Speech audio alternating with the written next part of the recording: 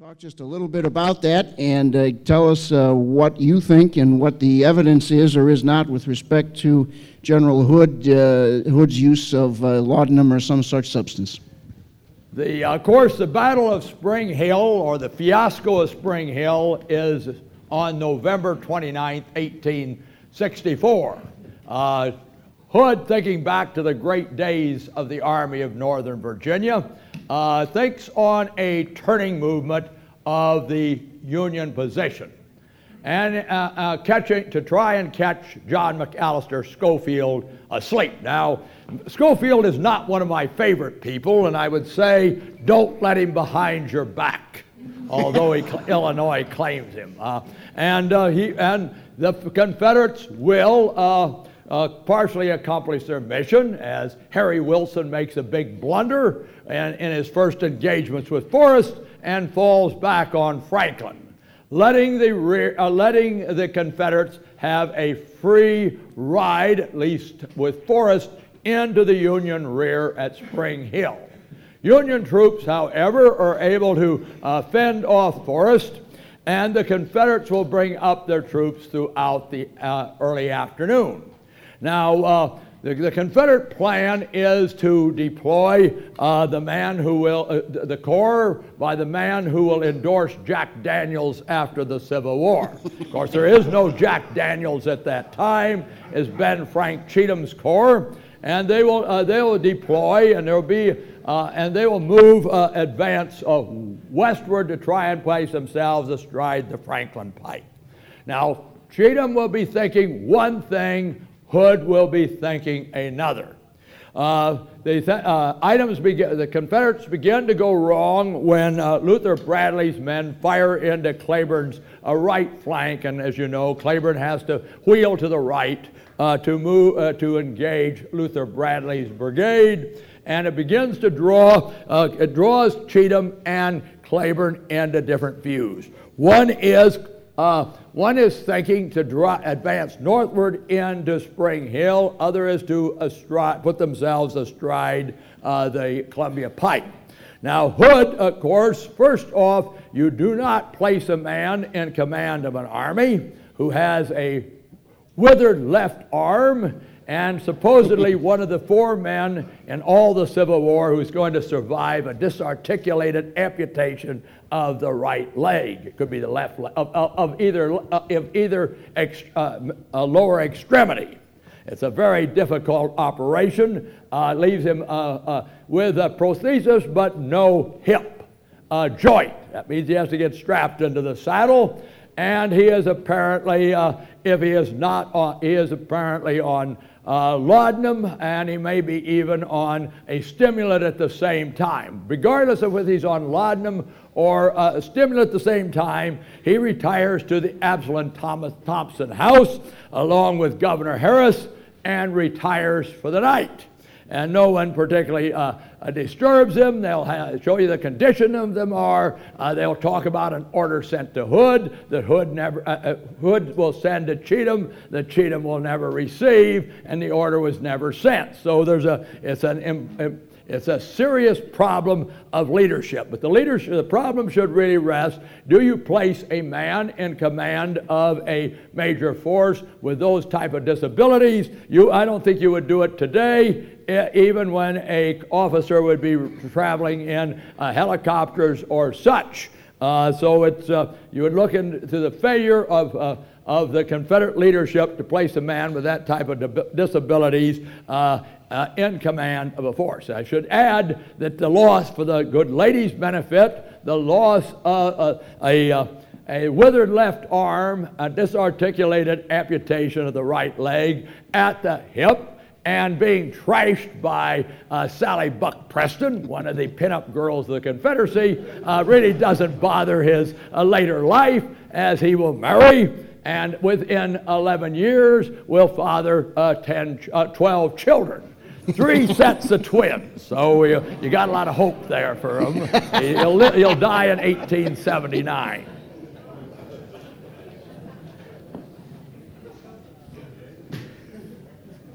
All right, you got some over here. Okay.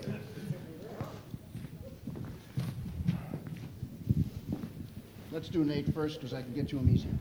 I've been waiting for this for years, just to be able to talk to you, not talking, question. You have been so authoritative on battles and war and have been a tremendous help to me, and we've spoken of Patton.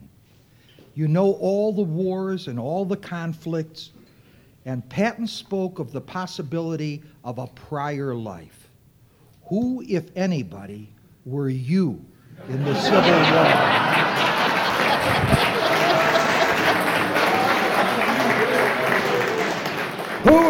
I do not believe, unfortunately, I don't have the advantage of believing as General Patton did, but I can fantasize, of course.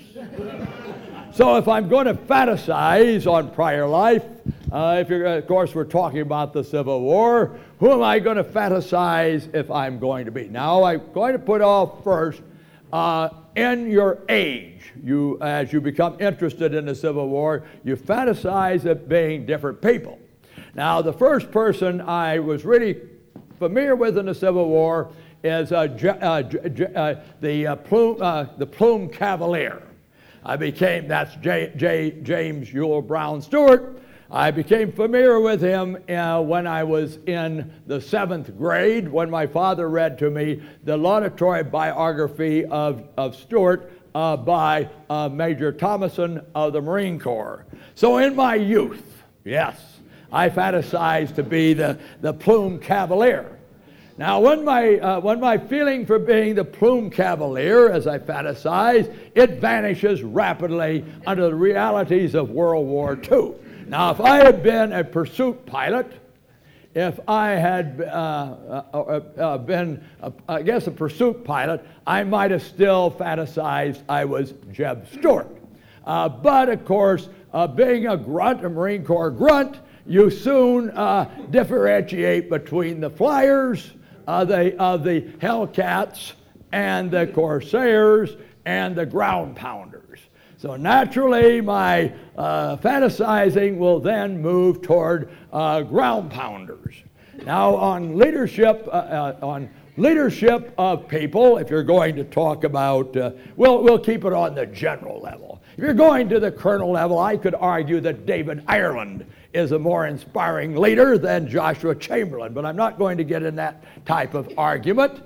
But I will say right now, the people I would more aspire to be are two men who are fighting generals.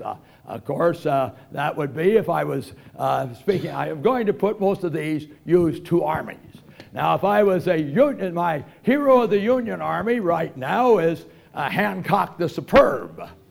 And my favorite Confederate is Nathan Bedford Forrest. They both are fighting men. They are both people who can inspire their men. They can make decisions. For instance, if we go at Gettysburg on the second day, which is the crucial day where the Union Army can be beaten.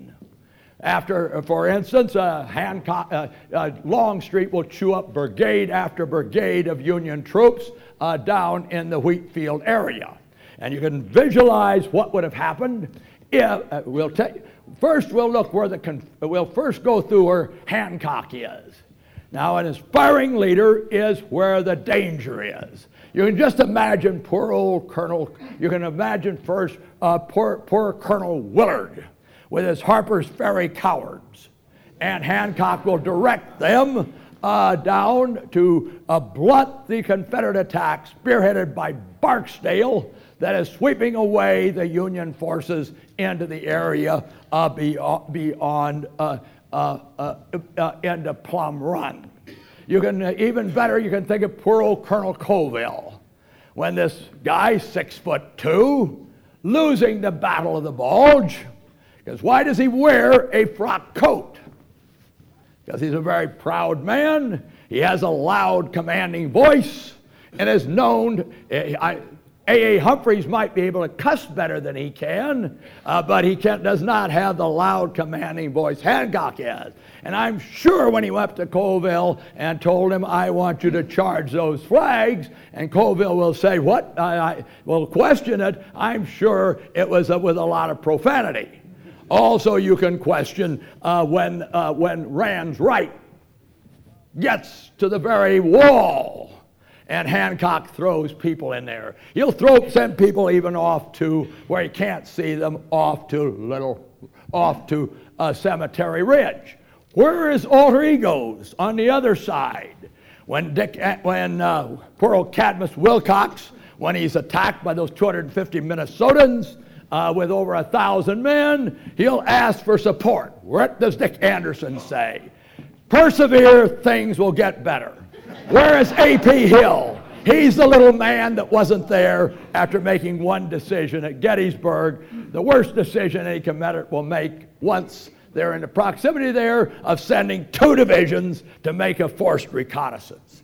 And where is Robert E. Lee? Robert E. Lee, of course, should have been knowing that Hill is either ill or has serious problems and should have replaced him. So you can see Hancock there. Now, of course, Forrest is also a character of himself. You don't want to meet him. He killed at least 31. He killed altogether 2 people as civilians, and he killed 31 men during the Civil War, including 2 Confederates. So those are guys that inspire you. So I've gone through, as I can say, from the glamour boy, who reminds me of Marshall Krolik, with a plumed cavalier riding around, to leadership on the field of battle and blood and guts fighters.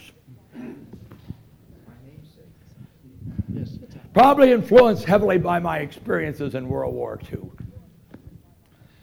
Ed, what in your opinion was more decisive to the outcome of the war? The Vicksburg campaign or the Gettysburg campaign? All right. That's easy. I've been asked a question there, Gettysburg or Vicksburg. I could argue some other battles were more important, but you focused just on those 2 battles. So I'm going to be forced to address those 2 battles. First off, geographically and on the rise of Grant, Vicksburg. Because we have in the Vicksburg campaign, General Grant will do with his forces like I'll paraphrase Vince Lombardi. Grant's Vicksburg campaign makes Jackson's Valley campaign look like something out of the Little Sisters from the Poor. So we have the rise of Grant. We have the splitting of the Confederacy along the line of the Mississippi.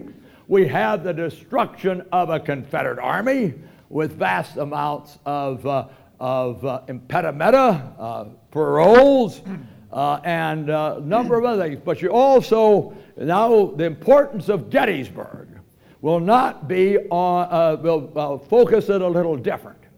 It gives the Union, for the first time, considerable confidence. They have met General Lee when his army is at its highest morale. Lee, when he went north into Maryland the first time, his army was tired.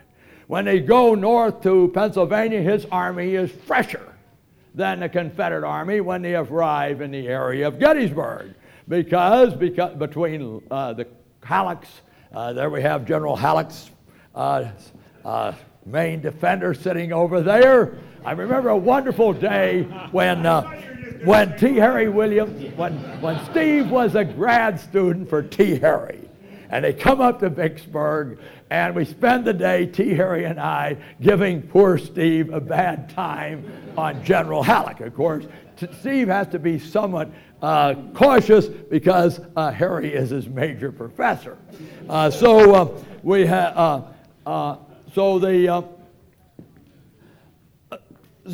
have the decisions of Washington. Let's Lee get about a 10-day head start on the Union. That means the Union Army is going to come up much tireder. I'll argue they're more barefooted Yankees at Gettysburg than they are barefooted Confederates. And there the Union on the ground in defense of the Pennsylvania will, in essence, shatter Lee's army. Yes, Lee will counterattack at the Wilderness, but he will never launch an offensive battle again after that.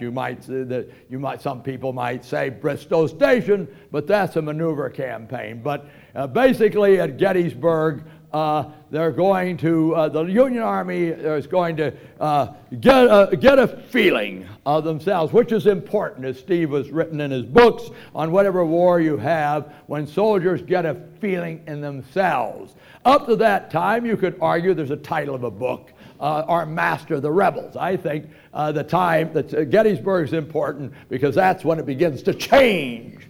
And soon it will be the Yankees are by 1864, late 64, the master of the rebels.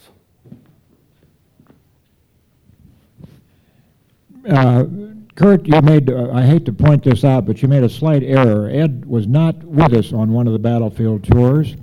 It happened in a battle that the tour bus passed one particular point 3 times, and it occurred to me that perhaps we needed some better leadership.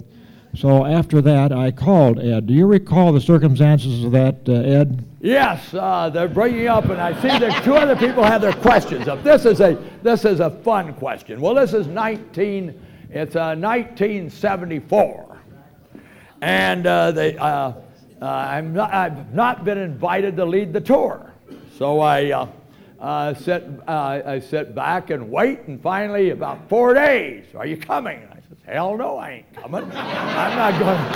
I got some pride.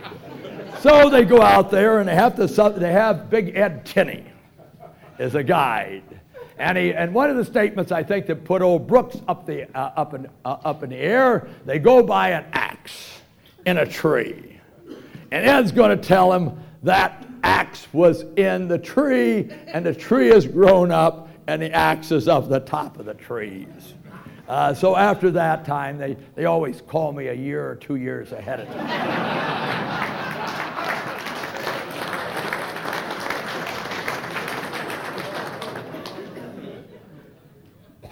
Ed, I saw the title for this program. I thought nobody's going to stump Ed Beers on this. I know that. But I've become fascinated with the ages of the men in combat and with my World War II work and so on. And I thought, well, I'm just going to ask, who is the youngest division commander? I know you would be, it's going to get you started. I can see that right now. Who is the youngest company commander in the Civil War? The youngest company commander, I'll never know, but I will sure tell you who the youngest brigade commander is. It's going to be Galusha Pennypacker at 17 years old. Custer is not the youngest division commander, and the youngest Confederate division commander is brigade commander is J.C.C. Sanders. No, the youngest Confederate division commander is Kelly, who is a division commander. Everybody talks about Pelham. Pelham's only a major. Kelly is in the same class as Pelham, and he's a brigadier general commanding a division when he dies. So those are the 2 youngest division commanders. What? I would have thought every outfit was young. No, Pennypacker is younger. Because Pennypacker never goes to West Point. Upton, I think, is the youngest West Point, because Kelly never graduates from West Point, of course. Sir, the name of the hotel at which General Thomas stayed in Nashville during the Hood campaign.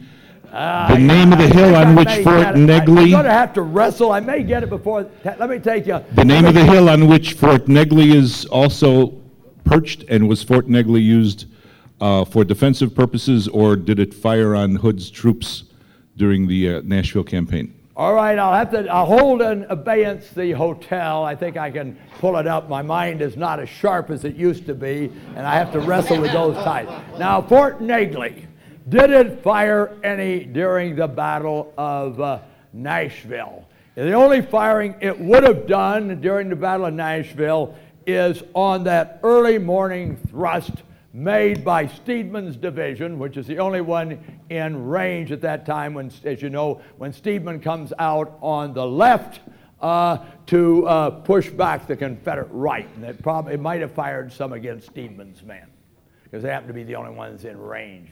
And I'll see, hopefully I'll think of that hotel when I don't have to be wrestling with something else. Okay, Ed, I want to know about the events on Little Round Top on July 2nd, 1863. Which commander made a greater impact, Strong Vincent or Joshua Chamberlain? Well, I'm going to make a lot of enemies. Strong Vincent. Strong Vincent is the man, as Steve knows when you from his work on World War II. Strong Vincent he commands briefly the scenario. James Barnes he belongs to Barnes's division. Thank God Vincent was there. Barnes is a class of 1829, so he'd be a classmate of Robert Edward Lee's. Now the message comes down that basically we're not going through everybody that gets involved. When Warren goes up on Little Round Top, and all there are their score of Signal Corps types under Norton, and he will then go and send off Randall Mackenzie looking for more people. Now Mackenzie goes to Sickles first. Now Sickles has plenty to keep him busy. Sickles will then send him to see Sykes. Sykes sends him to see Barnes. Fortunately for the Union, he doesn't find Barnes. Barnes is with his two lead brigades. Now this time Vincent's brigade is moving westward, if you've been there, westward along the Peachtree Road, the Wheatfield Road, and it's in the northeast corner of the wheat field. And Mackenzie will ride up to Vincent and tell Vincent to put his men up on Little Round Top. Vincent does not go to see Barnes. He's going to take the action on his own.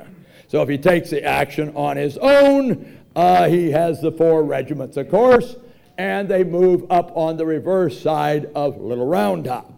Now, when they move up on the reverse side of Little Round Top and get up there, the position they come up, they form in the order of which they march, which means the 44th New York on the right, the 83rd Pennsylvania right center, the 20th Maine left center, and the 16th Michigan the left.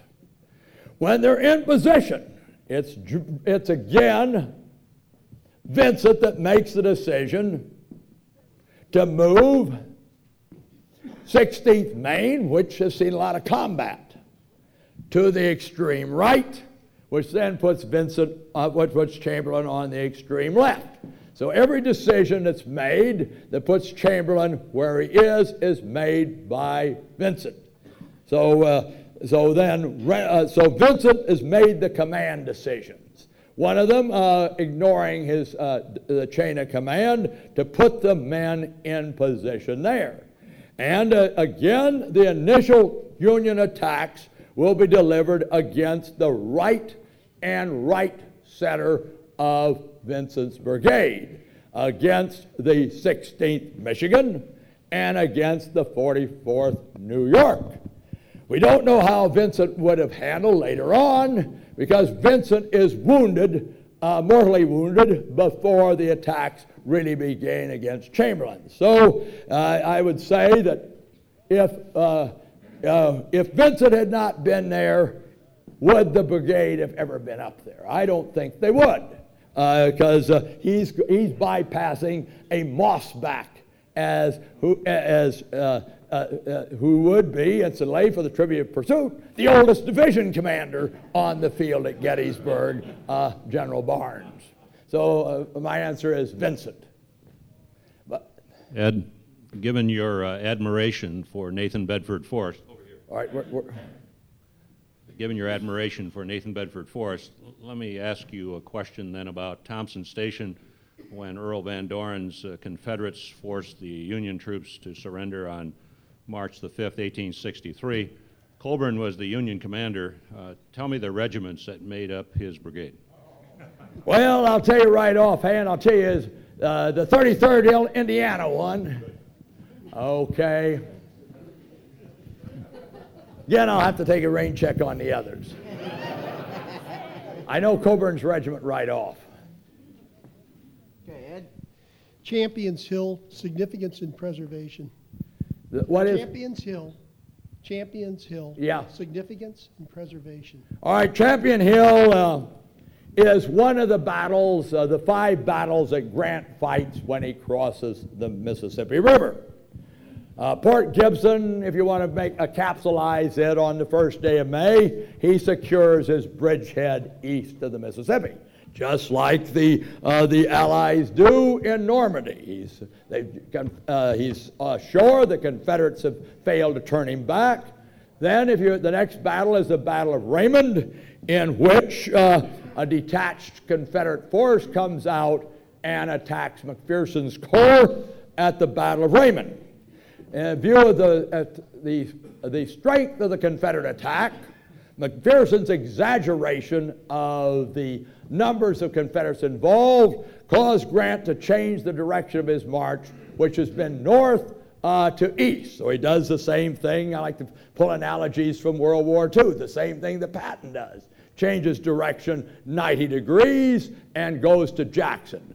Runs the Confederates out of Jackson and then changes the direction of march 180 degrees as he moves back toward Vicksburg, showing Grant's ability, this adaptation, this able to rapid improvisation of Grant, his flexibility of command.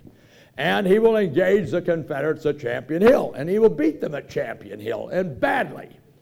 Now, with the defeat at Champion Hill, he's ensured the separation of Johnston's and Pemberton's army, and will drive the Confederates back into Vicksburg. When he drives them back into Vicksburg, except if severe blunders on the Union part, Vicksburg has to fall. So the Battle of Champion Hill ensures the siege of Vicksburg and eventual fall. So you're going to say, if you take a number of battles together, in a string of pearls, it's the one that breaks the Confederate resistance, drives them back in. St. Cloud is your hotel.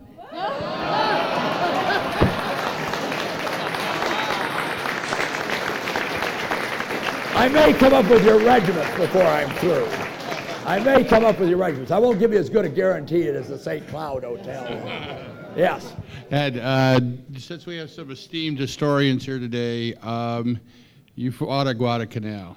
Name Edson, Puller, Vandegrift. In the Civil War, which officers can you come up with that would remind you of those 3, and why? All right, Edson. Excuse me. We'll go on Puller. Puller's a battalion commander on Guadalcanal. So Puller you would look at, you could say, if I'm, I would say if I was at Gettysburg, I would say, I'm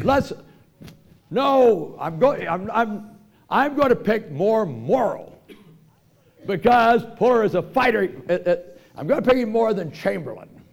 I'm going to pick Puller more as a moral, because the Marines swore by him, but they usually take 50 and 60%. For World War II, as Steve knows, 60% casualties in 2 days is big for World War II.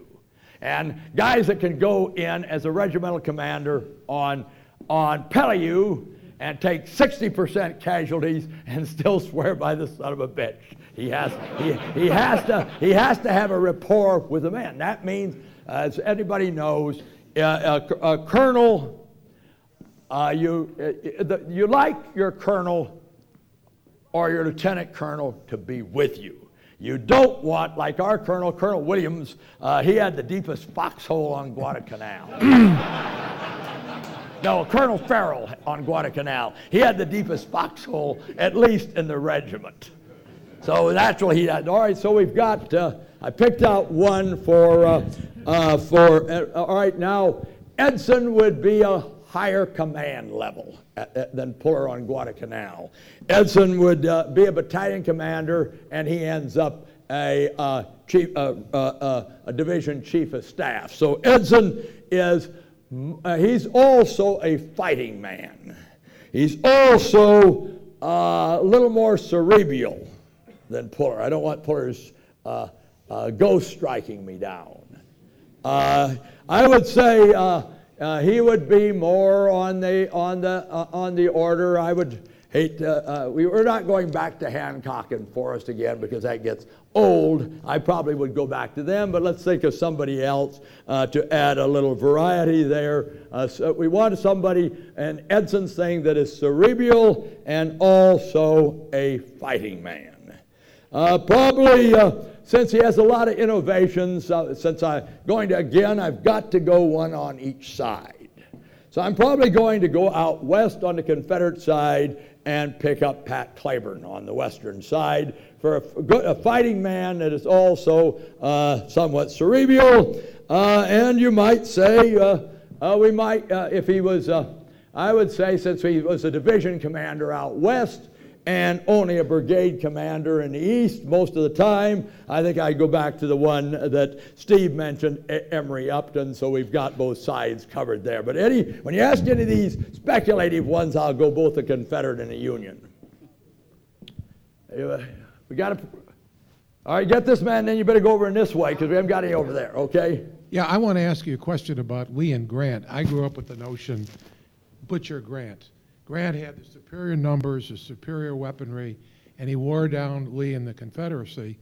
And I read some new stuff that indicates Grant was underappreciated. He was a fighter and also cerebral, that he was a better strategic thinker in many ways than Lee was.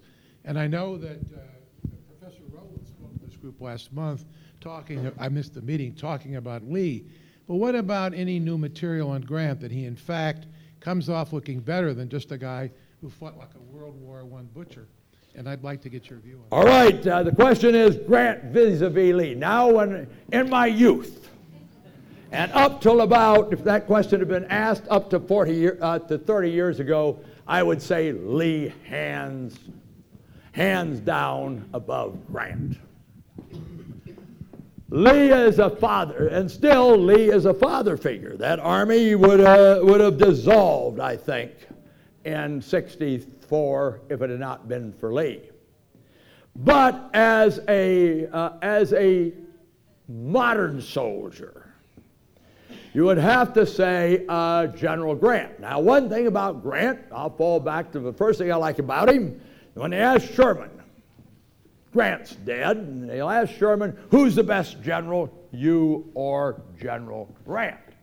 Sherman will say, I know a lot about, I've read military history. I know military theory. He boils down, I'm smarter than Grant. After all, Grant never, outside of Professor Mahan's course at West Point, Grant never read any military engineering or any books unless it was required. You check what he checked out from the library, they're novels and romance novels. And then he ends up in saying, and this is important, he says, says Grant didn't worry what the enemy is doing. And I sure as hell do. It goes back to the story that Grant tells in his memoirs. It's when he's in command of that 21st Illinois, after he shaped him up a little bit, and he crosses the river at Quincy and goes out on that railroad that goes from Hannibal over to St. Joe. And he runs into some Confederates, and Grant is really nervous. He's been a brave battery commander in the Mexican War, but here you have the responsibility of men, a large number of men. Small number compared to what he's going to have eventually. And what does he do? He says, I'm very worried. He says, he's doubting himself. And then when he finally screws up his courage and advances, the Confederates have fled. That indicates to him that the other side also has grave fears. At Donaldson, at Shiloh, yes, he's lost, but he comes back and wins because he has that stick-to-itiveness. At Vicksburg, as I said before, these authors that call Grant a butcher, is he a butcher? He fights the Confederates, captures 29,500 Confederates, 173 cannon, 100,000, 2 million rounds of ammunition, loses 10,000 men, killed, wounded, and missing, while inflicting 9,000 casualties, killed, wounded, and missing on the Confederates. That's 40,000 casualties, as I read it, between the 29th day of March and the 4th day of July, at the cost of 10,000 men himself, without going through. So what is that? Does that look like a butcher? It doesn't in my book. He then goes east, and he knows he's got the president's confidence, and he has got down the war to its fine dimensions. Beat the Confederate armies, grind them down, keep the pressure on them, and you're going to win. And of course, no one may be more magnanimous than he is. That's when he's on one of the few half a dozen great days in American history is when Grant and Lee meet in the Wilbur McLean parlor on that Palm Sunday in April 1865, when he is magnanimous to the extreme and takes a great step, at least, until the politicians get involved, to rebinding the wounds of war. Next, back here, Ed. We go by the microphone behind you. What? Okay. Ed, on the Western Waters, did Stanton and Ellet's rams, which were not armored, without guns, and operated independently, did they help or did they hinder the combined operations of the Army and Navy on the Western Waters? All right, the Ellet Rams. Now, Charles Ellet is one of the great engineers of the Mississippi River. Big ego, knows he's good. Built the first suspension bridge across the Ohio River. So he's going to come up with this idea of using a fast-moving steamboat with a sharp bow, reinforcing the bow, and using it for ramming.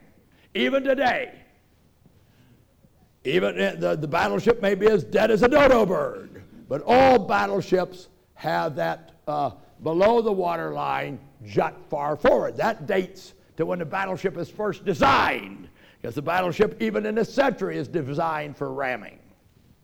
So does it do any good? Yes.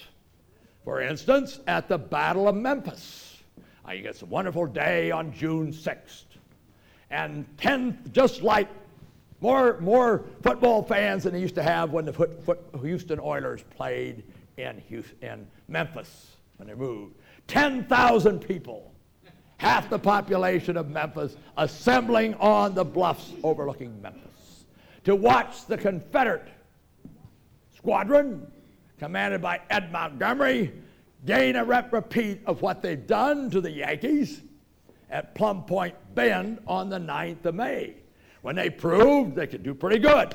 Also proved the Yankees could raise vessels faster than we could the Cairo, because they put 2 Union ironclads on the bottom that day, Mound City and Cincinnati. So as a crowd cheers, and Davis's ironclads come down the river bucking like a horde of elephants, they suddenly turn and reverse and head upstream. Passing downstream at forced draft are Queen of the West and Monarch. And almost on their own, they throw the Confederate squadron into a wild melee. Poor old General Lovell, gets rammed and goes to the bottom with over half of its crew, as the cheers of the audience on the Memphis Bluffs change to groans. Two of the Confederate rams miss, collide. Within a matter of an hour, the Confederate squadron, except for one vessel which survives, is sunk, captured, or aground. And Ellet is the only one seriously injured. He's taken a bullet ball in his ankle. His son, Charles Rivers, 18 years old, will go ashore, and the mayor of Memphis will surrender the city. The Rams then will, with the death of Ellet, then become neither feast nor famine. They become the Mississippi Marine Brigade. No relationship, thank God, to the United States Marine Corps. They're kind of an independent entity of their own. And they will have some advantage then, but their great day had been, of course, at the Battle of Memphis. Sir, McClellan is remembered largely for his conceit, his arrogance toward Lincoln, his failures in the battlefield, and then for his run for the presidency. How much credit, if any, do you believe General McClellan deserves for having created the Army with which Meade and Grant eventually won the war? I think General McClellan deserves a great deal of credit for creating an army, for getting an army that at least believes in itself, and undoubtedly believed in McClellan at first.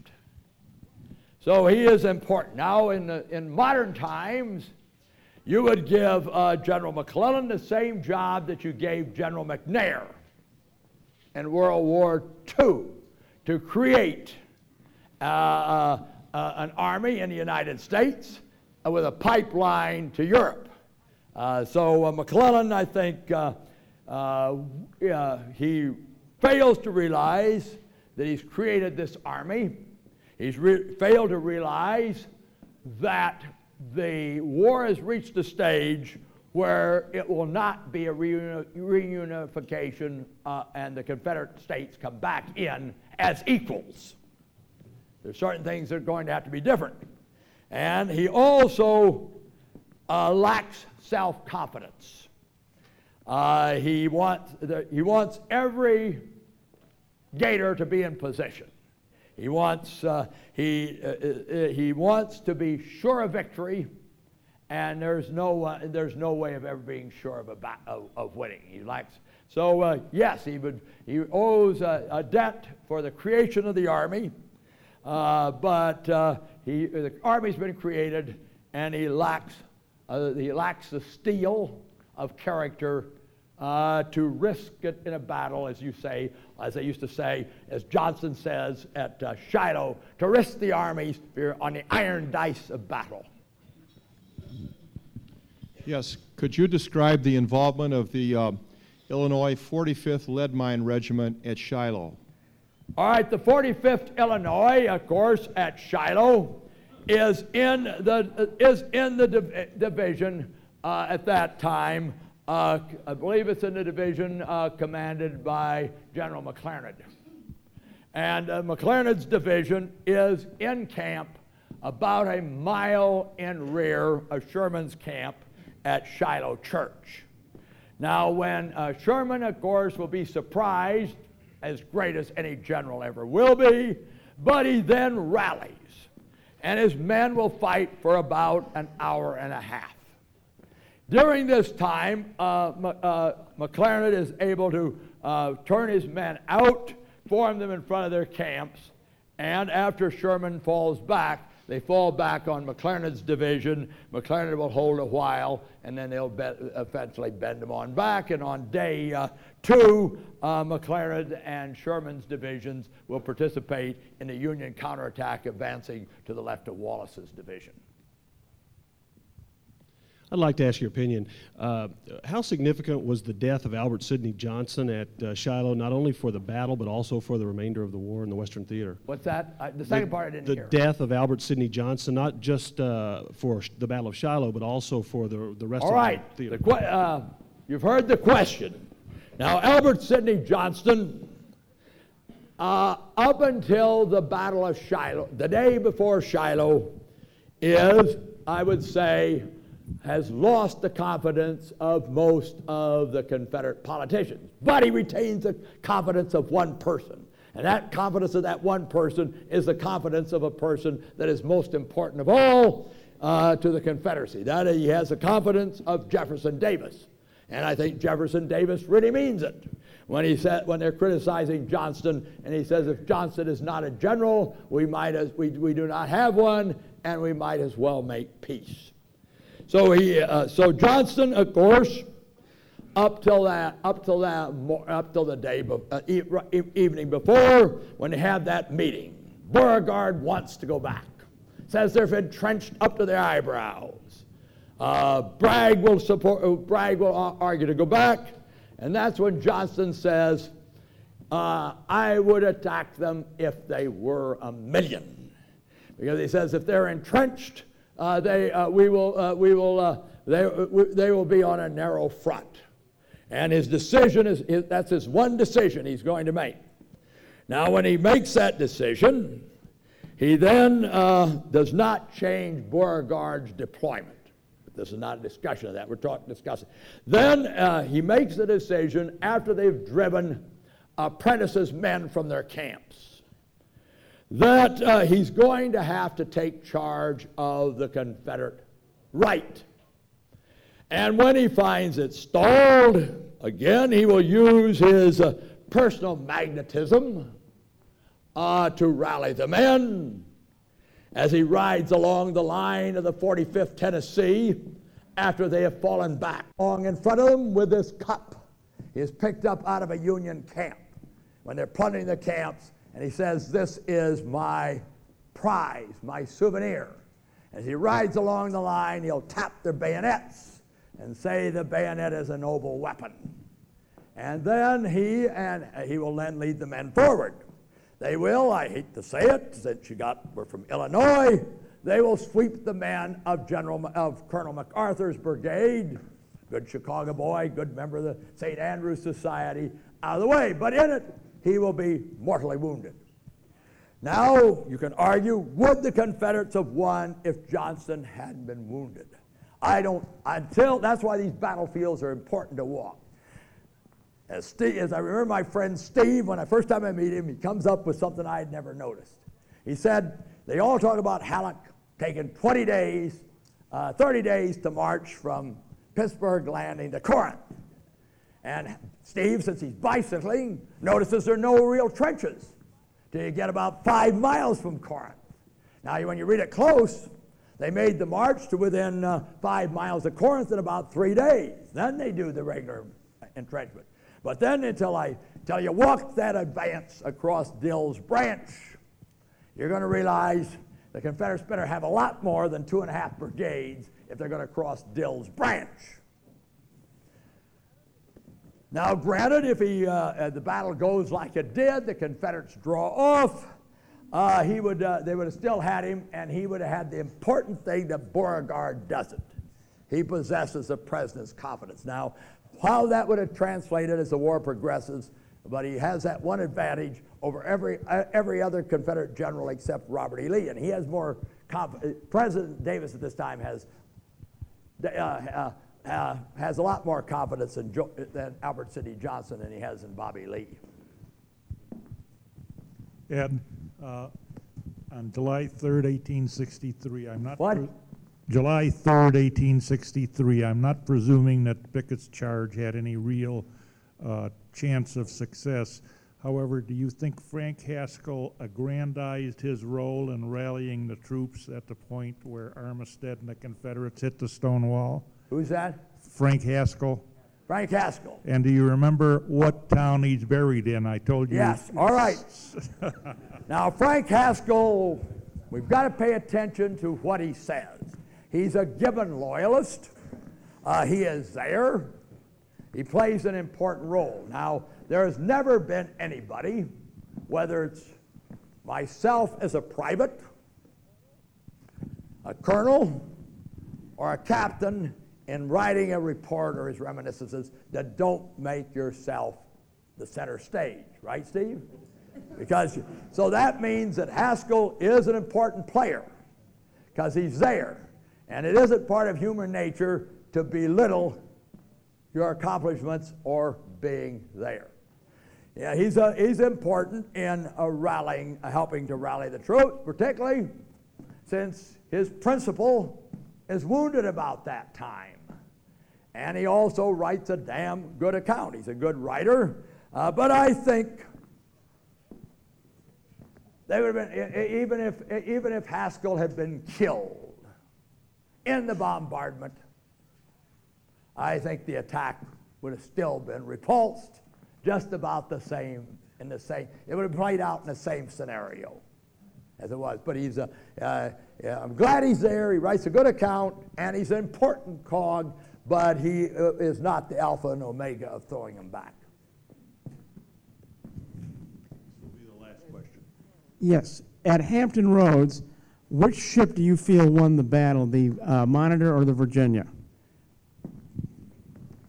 At Hampton Roads, Monitor wins it because Virginia withdraws into the Elizabeth River and the Gosport Navy Yard. Now, Wells knows, as well as all other Union authorities, that we've got Virginia trumped. That means we're not going to risk Monitor in any type of engagement against Virginia again. Thus, when Virginia gets repaired, comes out again, Monitor simply takes position between her and the ships and doesn't engage Virginia. Virginia comes out looking for a fight, and then, of course, it's all going to be played out anyway. Because when McClellan, when Johnston evacuates the Yorktown-Warwick line on the night of the 3rd and 4th, on the 5th, who gets there? You're going to get the President of the United States making a command decision as Commander-in-Chief. He gets there, and old Dix and Goldsboro ain't thinking. And Lincoln goes out on reconnaissance, and he realizes the Confederates don't have much in Norfolk. So the President, along with, you can imagine using the Secretary Chase as putting him ashore to make a reconnaissance. So, and the President's out there, and the President's going to go Goldsboro and Dix, and they're going to land at Norfolk. The mayor is going to hand over the keys of the kingdom, and the Union, and that means Virginia is doomed, and so Monitor has accomplished its mission. All Monitor needs is a draw, and she got more than a draw on the 9th day. She forced Virginia to fish and cut bait, but the Navy is not going to risk her in a harebrained scheme of battling Virginia and having Virginia win the. Monitor wins round 1. There won't be a round 2. It'll be watchful waiting, and round 2 will come, results with the occupation of Norfolk, and big boom, and that's the end of Virginia. Thank you, Ed.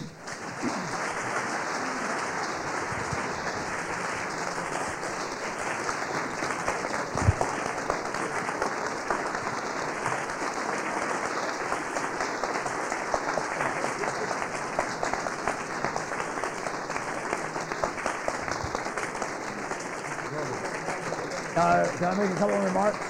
Yes, Ed, but before you make your remarks, I'd just like to give you, as a token of our appreciation, our silver medallion with your name inscribed on it and today's date. Thank you. And if you'd like, I'll hold it for a few moments while you make some final remarks. I just want to make a few remarks about how wonderful this day is, how wonderful it is to be here with my friends from the Chicago Round Table, who I've known since, some of them from the middle 50s, from a field trips in '61. Steve, who I met when he bicycled to Vicksburg, and I know Steve remembers it, but that's the day I discovered red bugs.